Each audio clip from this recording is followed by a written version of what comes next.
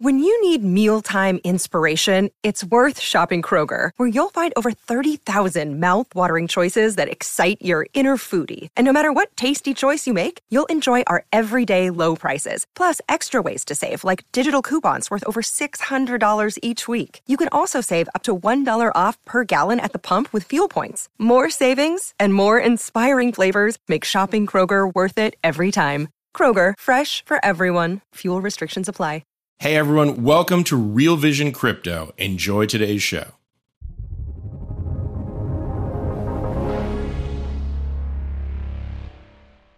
Hello and welcome to Real Vision, the Defiance weekly show, flogging the top stories into submission with wit, insight, and a frightening lack of respect. And in my case, at least one whole can of hairspray. It takes a lot of work to keep this bonnet in check. And joining me for this flash bash of the cash crisis we call cash, it's Ash Bennington, while the other chair is poised precariously on its points. And the terrifying knowledge of the person perfectly perched upon it can only be Camilla Russo. I am, of course, the Defiance in-house wordsmith. This is the show. Ash, welcome back. It's been a while. It's been a while, man. It's good to be back. Cami, how are you?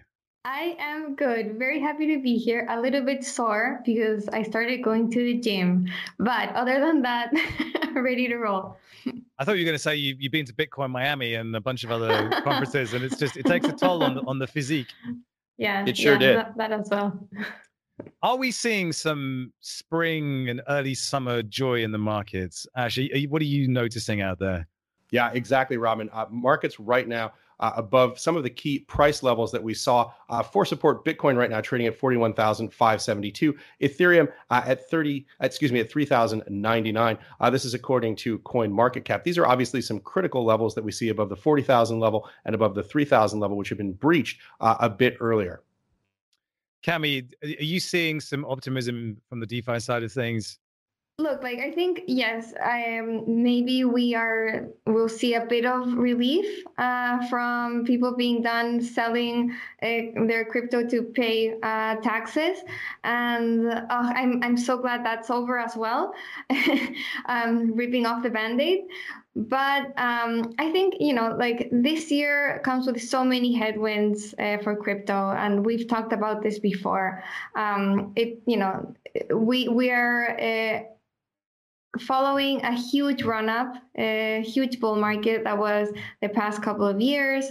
There's this whole macro environment with interest rates rising, with a war happening in Ukraine. So I don't know, I'm not very optimistic that we'll everything will just magically go away and crypto will return to a bull market. I think we'll continue to see a lot of volatility. Hey, can I pick up on that tax selling point? Because it's a really interesting one. There's a chart that I saw in a CoinDesk story. It's a joint NYDIG Bloomberg chart that shows the correlation between NASDAQ Composite Index and Bitcoin trading at 0.7. That's a correlation of about 70%. So what we're seeing right now, it seems, is this sort of traditional assetification, I don't know if that's a word, of what's happening in Bitcoin as people are making moves around tax season. So it's a really interesting thing that we're seeing. This is not something that historically has played a major role in markets when you go back several years. So this really does look as though we're starting to see Bitcoin and potentially other crypto assets come more into the traditional tax regime in terms of the way investors are beginning to hold those assets, Robin. Do you think that's a reflection of who's holding Bitcoin and their natural seasonal habits as people that deal with money on a daily basis?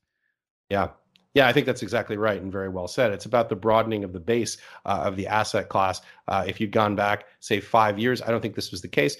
We didn't see this type of pattern to quite the degree of correlation that we do now. But what we're seeing, exactly to your point, is this notion that Bitcoin is trading effectively like growth stocks. That shows something about who's buying it and the way they're thinking about those assets.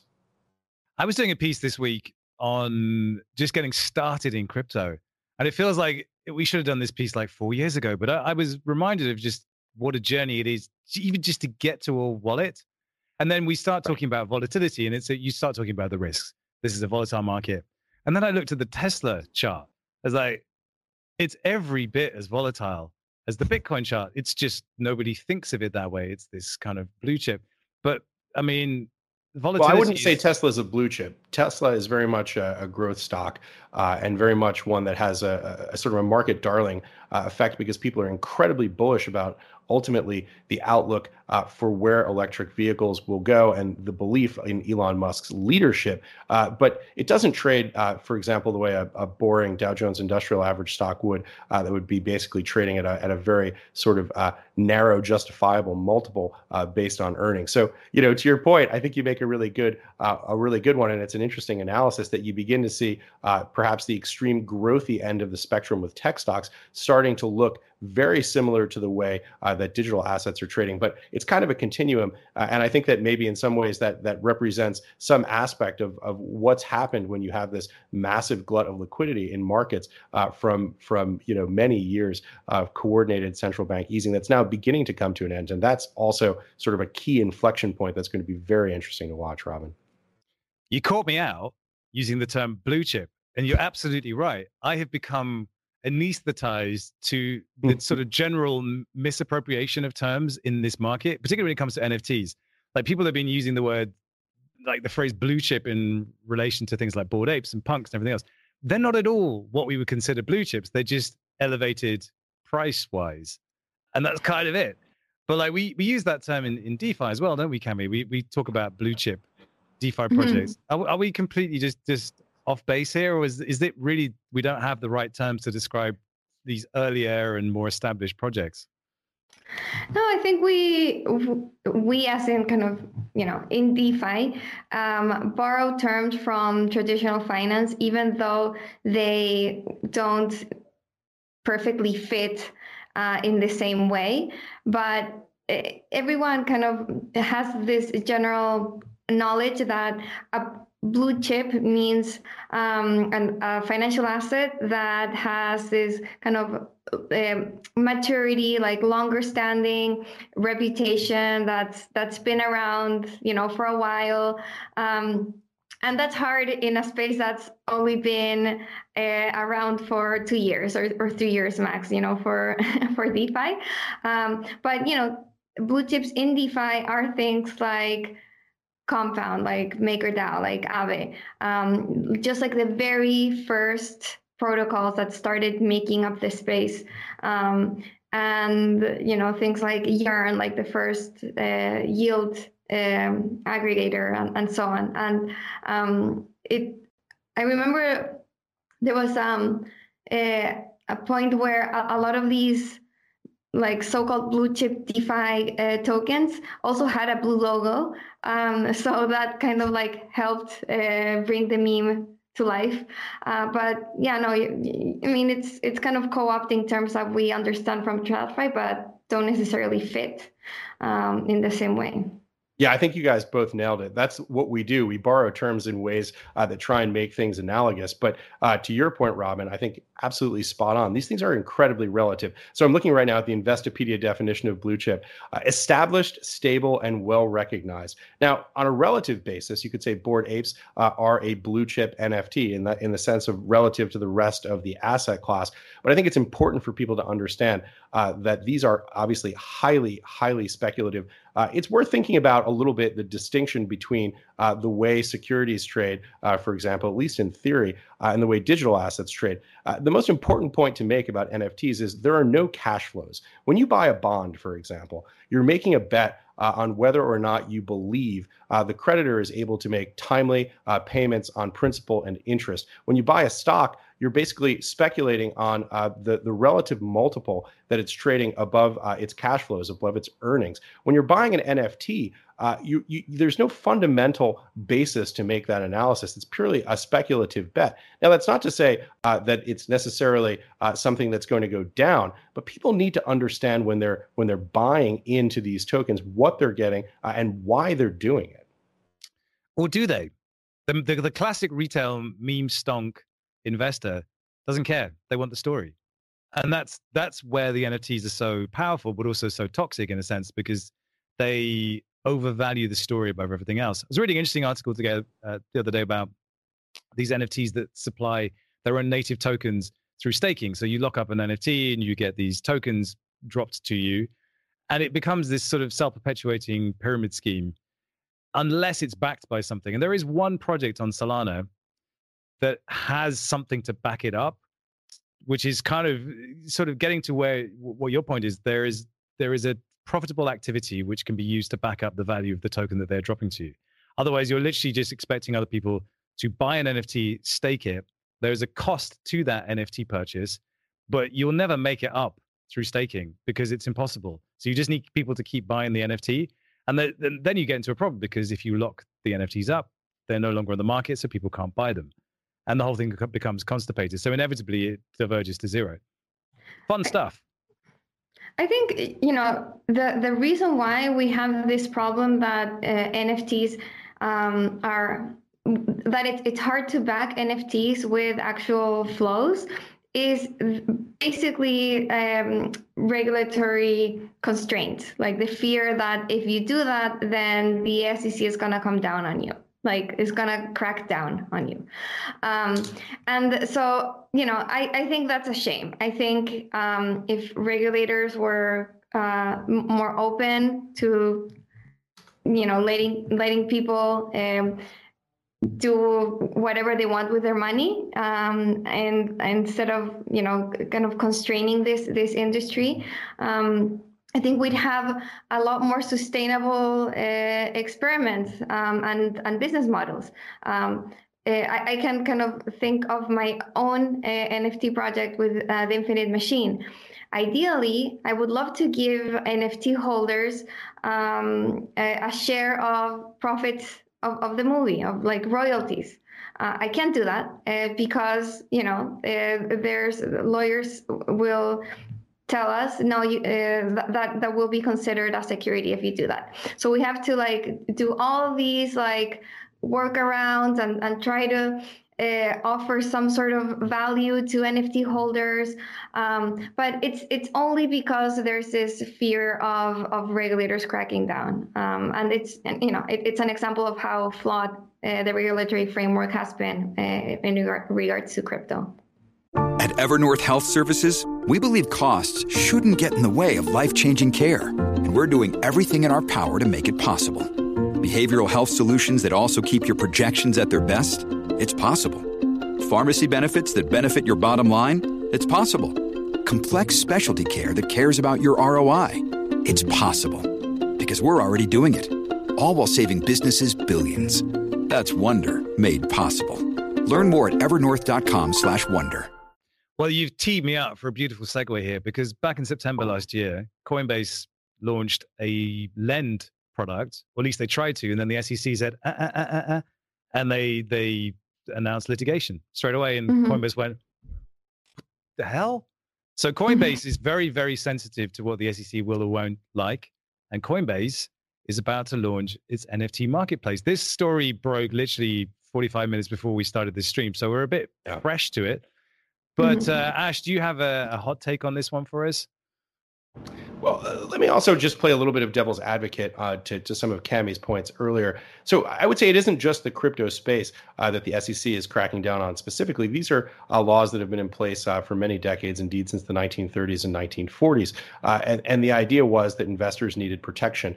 And the reason that investors needed protection was because we saw all kinds of egregious types of fraud and fleecing of investors. And that's why you have these ideas that were put in place by those major acts in the 1940s and 1930s, and also the Howey test. This is this idea that if you have an investment of money in a common enterprise with the expectation of a profit that's to be derived from the profit of others, from the work of others, that effectively you have a security. So, I don't have the answers here, obviously, but there are sort of compelling arguments, I think, on both sides for how this space is going to be regulated and how it's going to ultimately shake out. So it is, I think, a pretty complicated topic, and one that is intriguing to watch, because you see the tensions that I think Cammy pointed to so elegantly, which is that there is this sort of desire to create. There's this desire to create, these novel applications to do cool things with this very interesting new technology. And yet,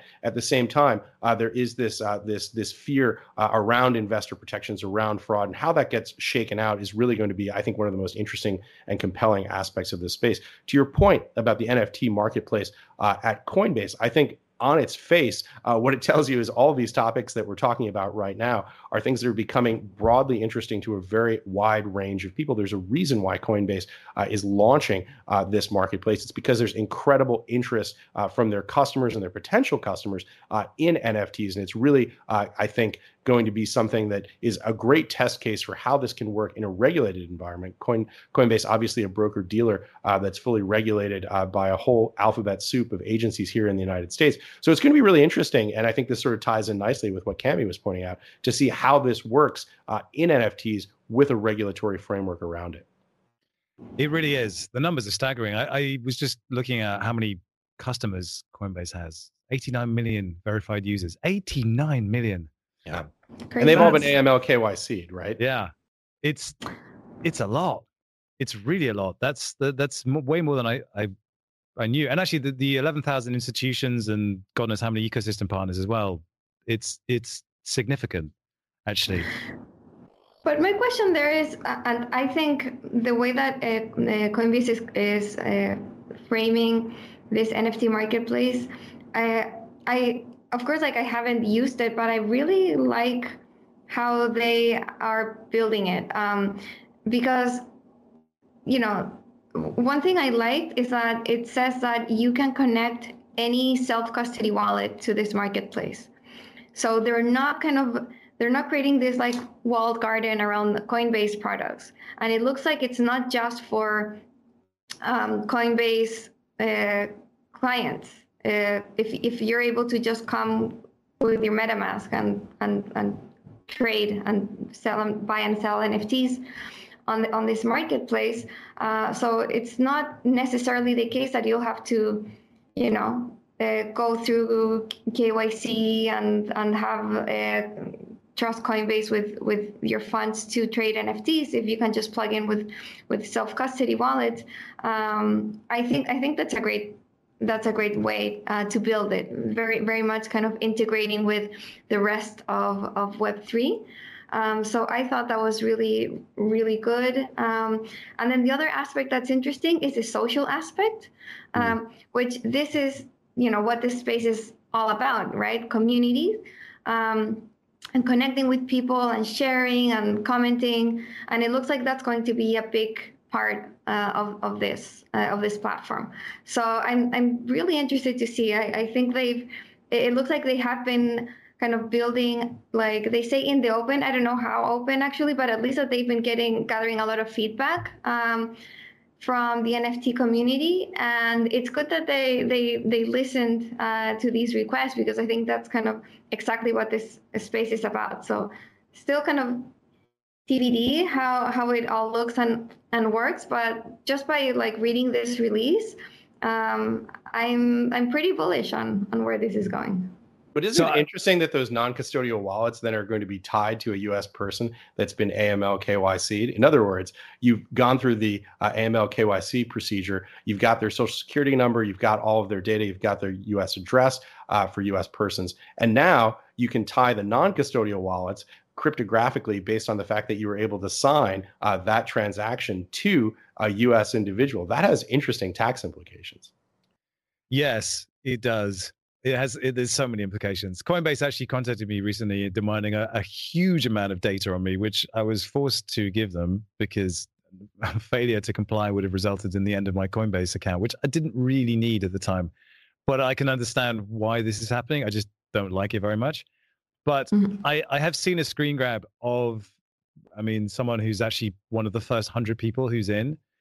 And you're absolutely right, Cami. It looks very social, and the first thing that springs to mind is this is Instagram for NFTs. Now, whether you want that or not from a highly centralized platform like Coinbase or not, it's definitely a differentiated product from OpenSea, which hoovers up the vast majority of the revenue that comes from NFT sales at the moment. And I was looking at Bored Apes. There's just in the last 24 hours, they've done something like 5 million in sales. And you work out the royalties on that. That's just in the last 24 hours. They are making so much money. It's terrifying. And like Coinbase is going to generate so much revenue from this. I'm very curious to see what the listing fees are going to be. But definitely the social aspect to it is an add-on. It's a definite kind of community builder. And I remember when I first started using Instagram, I thought it was a set of filters that I could put on my photos. I never thought of it as a social media platform, but that's exactly its great power. And you can see that starting to form around NFTs. Of course, there's so many scams out there. What's going to be the blue check mark version of all these things? But yeah, it's a fascinating development. And, we talk about Bored Apes, ApeCoin, Bored Apes, the Otherverse. The whole ApeCoin has just gone bananas, if you'd excuse the pun. I mean, I had a chat with Raoul about it, why he bought his ape. I know his thesis. From a distance, Ash, do you feel positively towards it, or are you a skeptic in this regard? I'm really curious what you think of the whole thing. I'm absolutely fascinated by it. I mean, I think we're seeing, particularly in Bored Apes, we're seeing this ecosystem get born in a way that's starting to develop in, I think, really interesting ways in terms of the content that's being created around it, in terms of the ecosystem, in terms of the governance, in terms of the interactivity. So I think the art is really cool, and I find it absolutely intriguing. Now, with all of that said, I think it's really important that people who are listening to this understand the difference between, investing or buying a Bored Ape, perhaps might be the better term, and investing in, investment grade bonds. These are very different things. And I think it's really important that people understand that continuum of risk. Again, as we were saying earlier, not backed by any inherent cash flows. But it is absolutely fascinating. And I think that the people who are buying in right now, Bored Apes right now are trading at a floor of 120 Ethereum, which is about $360,000. So the folks who are going into the space obviously have a fair amount of cash to spare. Whether or not buying a $360,000 ape is something that is wise. Look, that's a question that the people who are buying it need to answer. I mean, we were talking a little bit, I think, offline about Moonbirds, which is one of the hottest topics. I'm surprised it took us 30 minutes to get to Moonbirds today. I think the art is really cool. It's really interesting. But again, right now, a floor price of 20 Ethereum, that's about 60 grand. Now, where you stand on investing $60,000 in a piece of art, that's something that's obviously a very individual decision. Look, I worked at a bank with a guy who bought a pair of speakers for about $60,000, and he loved them. I think he built a room around them, right? For him, it was, he was making obviously a lot of money. He was doing very well. And so it was something that was fun and interesting for him to do. And if you're thinking about NFTs in a similar vein, I think that's, totally cool, and that's your decision. But people really do need to understand, I think, something about their asset allocation and what they're investing in terms of its speculative nature. I think you also need to understand who also bought them and when they bought them, because there's a whole bunch of dynamics going on here that define the nature and the hierarchies of the communities. And I'm fortunate that I've been at the early stages of these Discord channels for a lot of these projects. And it is interesting how you go through these phases. The whales come in and they become cartels, and then they wash out because they get bored and they move on to the next thing. And then you get this next wave of more sophisticated, more thoughtful, quote unquote, investors who decide that they want to add value in some way. And it could be, through creating networks. Like Guy Oseary is the perfect example of this with the Bored Ape Yacht Club. He opens doors to celebrities and to other things that might happen, but that sheen of excitement and gloss that these celebrities added to the Bored Apes was completely unthinkable. So you have this club membership where you are in the same club as, all of these famous people. And you're like, wow, I am somebody. I'm somebody. And I think that's the whole allure of the Moonbirds. It's Kevin Rose. Mm-hmm. Whether or not you like Kevin Rose and whether you think he's worth being in a room with, Proof Collective, which is this collection of a limited number of membership tokens that are going for around 100 ETH, that put you in a Discord channel with Kevin Rose and a bunch of other people. I know people who are in there. They said it's basically a bunch of mumblecore enthusiasts kind of dribbling over their kids while they change their nappies or diapers. Sorry for the US audience. I was like, that doesn't seem to me worth 100 ETH, but of course I'm being cynical. But Cami, the membership thing is something obviously we have to think about because of the Defiant and what defines a membership. What do you think of the value proposition of something like Proof Collective? I don't know. For me, it's hard to kind of put a price on it. Maybe, like for me personally, like it's not very attractive. Like I wouldn't pay that much just to be on a Discord with. Okay, so it's Kevin Rose, which is a well-known figure in the NFT world.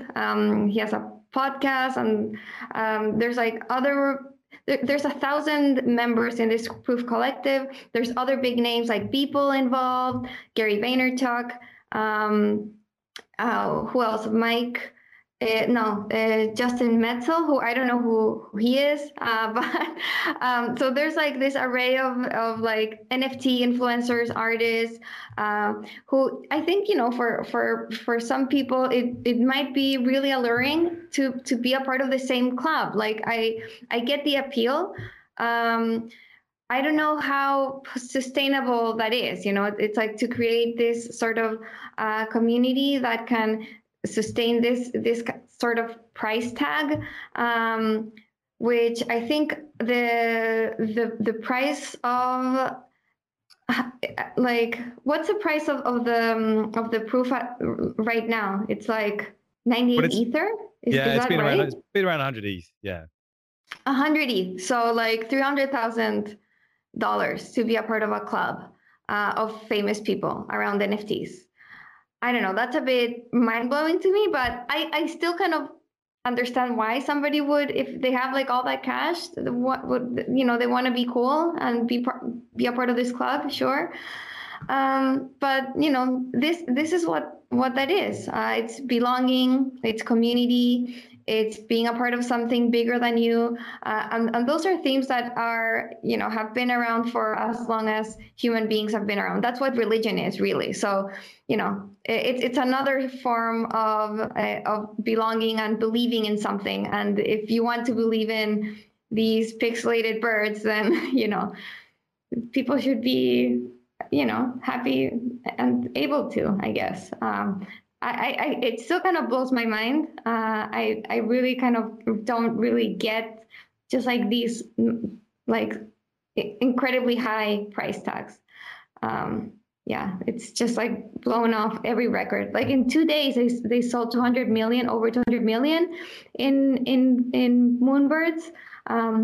The volume is already topping Bored Apes. It's beating Azukis. It's beating, like, I was talking about blue chips, like all the NFT blue chips. These birds are beating, and it's not. I mean, the art is fine, but it's because this group of well-known people is behind it. Well, it might be, or it might be something else entirely, which is just a very well-coordinated marketing campaign. Because that's also wash trading. Yeah, there were like accusations of manipulation and wash trading. So that's true. to give them their fair due, they launched another project called Grails, and they had 20 unknown artists, and amongst them were Tim Ferriss and Gary Vaynerchuk and Gremplin, Tyler Hobbs, probably the most well-known art blocks generative artist, Alexis Ohanian. I mean, like, they're connected. This is basically, you're buying a Rolodex here, or connection to a Rolodex, and yeah, it's not for me.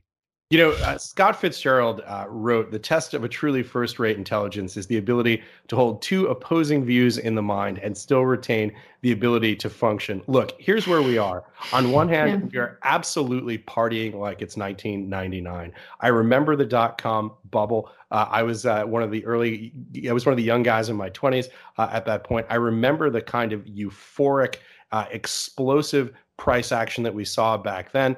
Fortunes were made. Fortunes were lost. There were enduring companies that were built like Amazon. There were companies like Pets.com that disappeared, never to be seen again.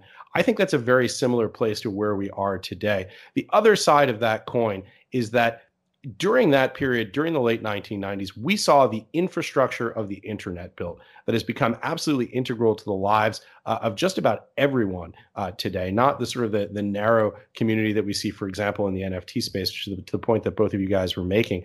I think we're seeing the development of these ecosystems that is going to be the way that communities, the way that people interact. There's just a tremendous amount of fascinating stuff that's being done here. But the price action, it's like flip a coin, whether it's going to go up or down today or tomorrow. You see these numbers, as Cami points to, these just incredible run-ups in the value of these NFTs that fundamentally aren't backed by any cash flows.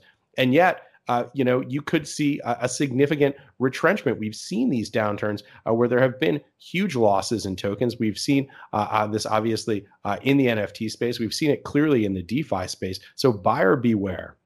This episode is brought to you by Shopify. Whether you're selling a little or a lot, Shopify helps you do your thing, however you cha-ching. From the launch your online shop stage, all the way to the we just hit 1 million orders stage. No matter what stage you're in, Shopify's there to help you grow. Sign up for a $1 per month trial period at shopify.com/special offer, all lowercase.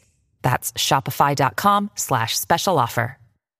So that takes us neatly to our final story, where we are talking about a major loss in a DeFi governance exploit. This is Beanstalk Farms that lost $182 million in an exploit.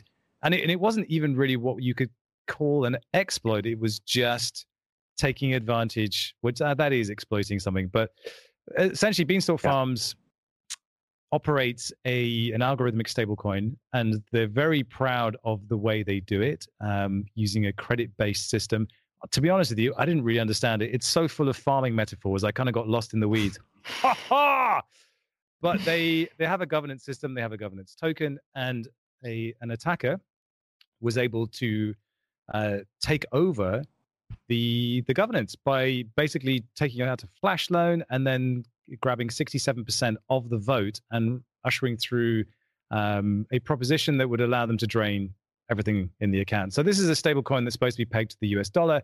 As I look at it now, it is worth 3 cents. And for the first time in my life, I see a total value locked on the platform of negative $258,000. I've never seen that before. This is a catastrophe, an absolute disaster. So, I mean, I guess the main talking point is like, this wasn't a VC-backed DeFi protocol. They literally said, we are fucked, because there's nothing they can do about it. There was a vulnerability, someone exploited it, and they're done. And this is supposed to be a stable coin. Yeah, it's pretty bad, and the numbers are massive as well. This wasn't just a kind of mini thing. This is a significant amount of capital people have put into this thing. I guess, Cami, like, algorithmic stablecoins they're a lot of fun. They're so sketchy as well. They really are. Yeah, I mean, I think like interesting points here are obviously kind of the risk of very early DeFi protocols. This one had just been launched. Whenever there's a project without that much history and with a lot of assets at stake, there will be a big incentive for hackers to come in and figure out how to exploit it. So anyone using a very kind of recently launched DeFi project should be very, very careful. And the other interesting point here is around governance mechanisms. So this hacker was able to use this amazing innovation in DeFi, which are flash loans, that how these works. You're able to borrow as much as you want, as long as you return that amount in the same block. So this tool has been really frequently used by hackers because it doesn't require any capital. That's the thing. Like, you don't need collateral. You don't need to put up any collateral to take out these loans.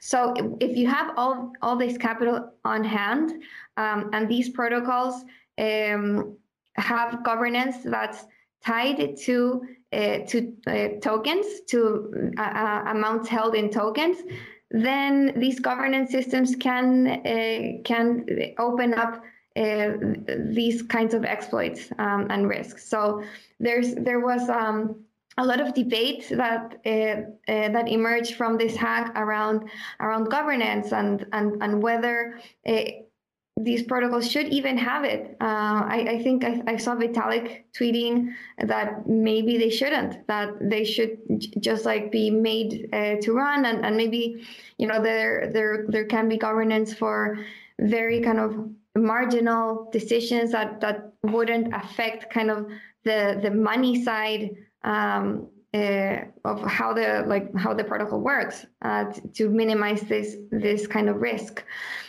So I think, obviously this is one of the biggest problems in DeFi. Token governance is far from perfect. I think it creates risk. It creates oligopolies in the way that it's structured. Basically, whoever owns the most tokens has the most power and is able to change the protocol in whatever way they want, including draining it in the way that it happened in this case. So, I mean, I guess, main point is be very careful with recently launched DeFi projects. And it's something to kind of take into account when thinking about how governance should be designed in DeFi. Yes. I mean, if something is to be decentralized, it kind of has to be organized around a decentralized voting process. But this was a real cock-up. This is a show entirely of its own. I was reading the story on CoinDesk. It seems that the person who executed the exploit, the person or people who executed the exploit, took out a flash loan on Aave, which they then used to purchase the governance token and then to drain the funds. This is kind of like, we were talking about this off camera, saying that this isn't a code exploit per se. That's a little bit like saying sort of the operation was a success, but the patient died anyway. This is an incredibly sort of murky area. If you don't have governance tokens, is the protocol truly decentralized on the one hand? And on the other, if being able to take a loan, a flash loan in another DeFi protocol, purchase the governance tokens, and then drain effectively the treasury of a stable coin is something that can be executed through the decentralized governance token. Is that something that you can countenance in a way that allows this to exist? These are existential questions, I think, about the way that DeFi is going to work. But by the way, another big question that we didn't talk about going into this is this idea of what an algorithmic stablecoin is. I mean, I think it's almost a definition by exclusion, for me at least. An algorithmic stablecoin is a stablecoin that doesn't hold assets in collateral that represent the value of the token, but rather have some sort of algorithmic mechanism. And I think it's probably important for people to understand why this is something that folks are trying to do.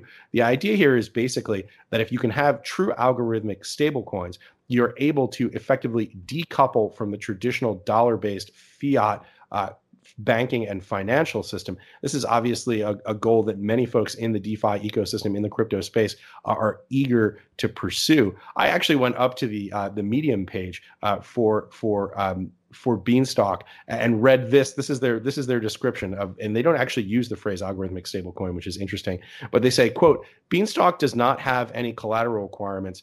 Beanstalk uses credit instead of collateral to create price stability relative to non-native assets. What does that mean? Does anyone know what that means? I don't know what that means. I looked for about half an hour and I read it through and I watched the videos and I still didn't see anything that would ever make me want to part with hard capital. The algorithmic stablecoin is basically, it's an algorithm that determines the supply. So you have these elastic supplies which contract and expand according to demand. And some of them are very successful and very resilient, like UST and Luna. And the idea is that the supply elasticity then keeps the stable coin within a stable trading band. But this is something that is highly theoretical, and it's actually really interesting because it almost seems like we're having this convergence of this being picked up in mainstream financial media.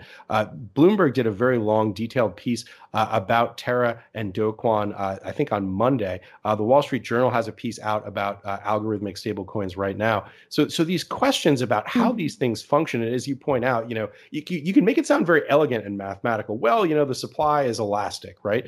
But fundamentally, the question is there demand for the digital assets that are going to be created and destroyed, or going to be held relative to the assets that are created and destroyed? These are totally open questions.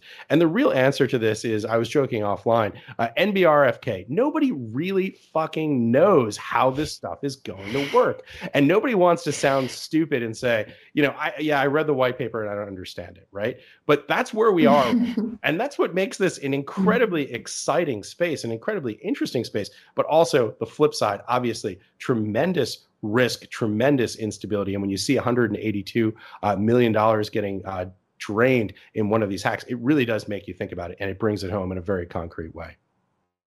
But I don't know if in this case the exploit or hack or failing of Beanstalk was because of its algorithm. Like, it's not because it was like an algorithmic stablecoin that this thing happened. I think the exploit here, like the risk was the governance mechanism. But of course, like the fact that it is an algorithmic stablecoin just like added risk to this protocol, because these things are pretty untested. Like, there hasn't been, they haven't been around for that long. There's not like a history of stress that they have weathered well. Terra did, did have this kind of I don't know, this test, I guess, at some point last year, where it did decouple and then came back. Well, it depegged. It depegged. And it was because there was a catastrophic loss of value in Luna, which was just correlated to the rest of the market.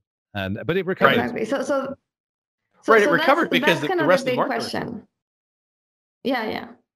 So that's, I think, like Ash, you pointed to it.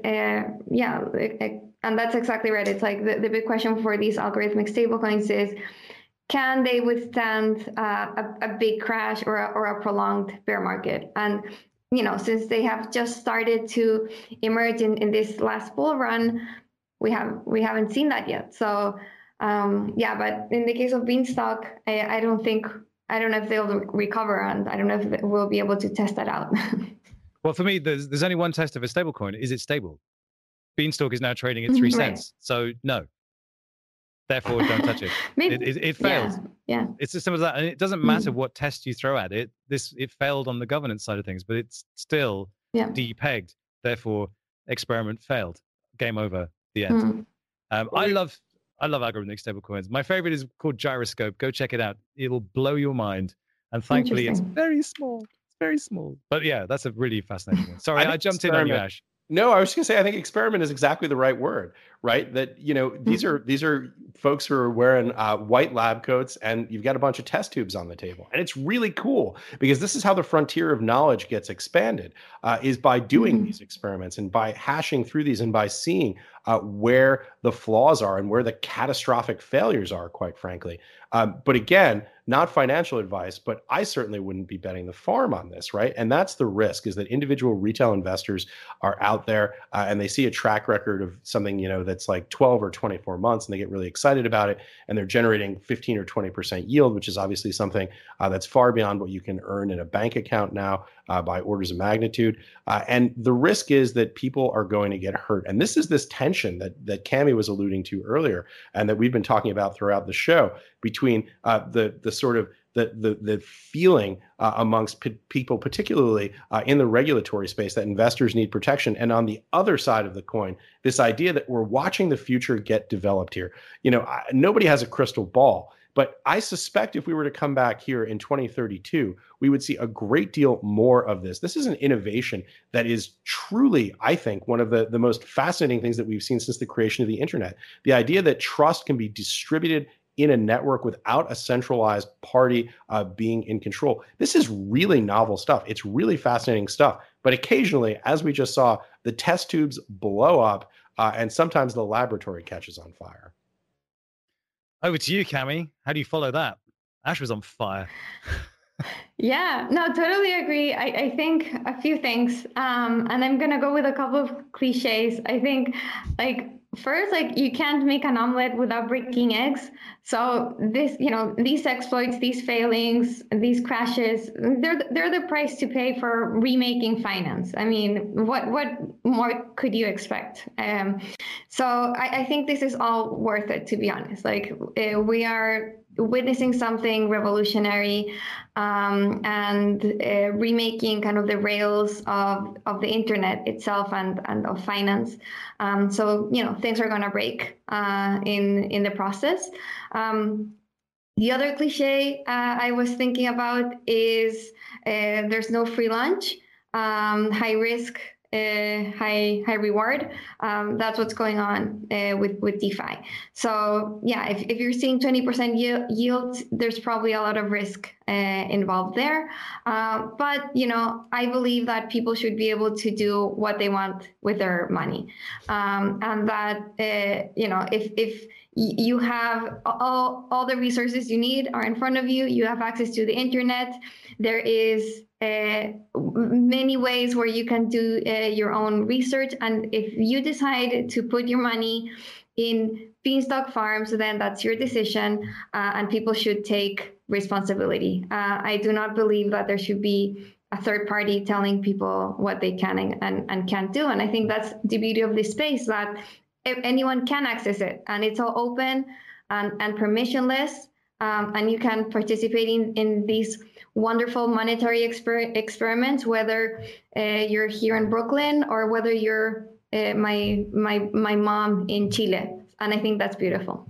Well, Cami said it so well right there. There's very little to add to that, except, sometimes the cliches are cliches because they touch on some underlying truth. And that's why we have these conversations, right? We're out on the frontier trying to figure out what's happening right now. We can see that the ball is in motion. We just don't know exactly where it's going to land. And these conversations are a way of just trying to frame that, trying to understand it, trying to figure out a way of making sense of these evolving paradigms that are just shifting so incredibly fast.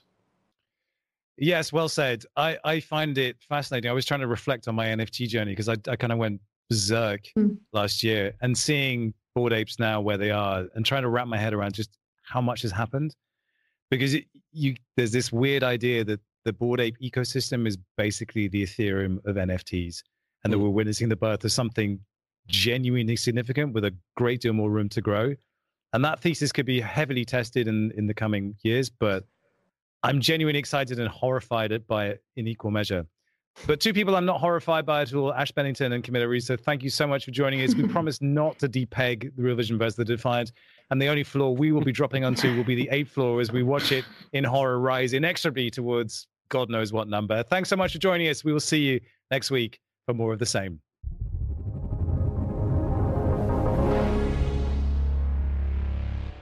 What's up, revolutionaries? Thanks for tuning in to Real Vision Crypto. For more great crypto content like this, head over to realvision.com/crypto and get unfiltered access to the very best, brightest, and biggest names in finance.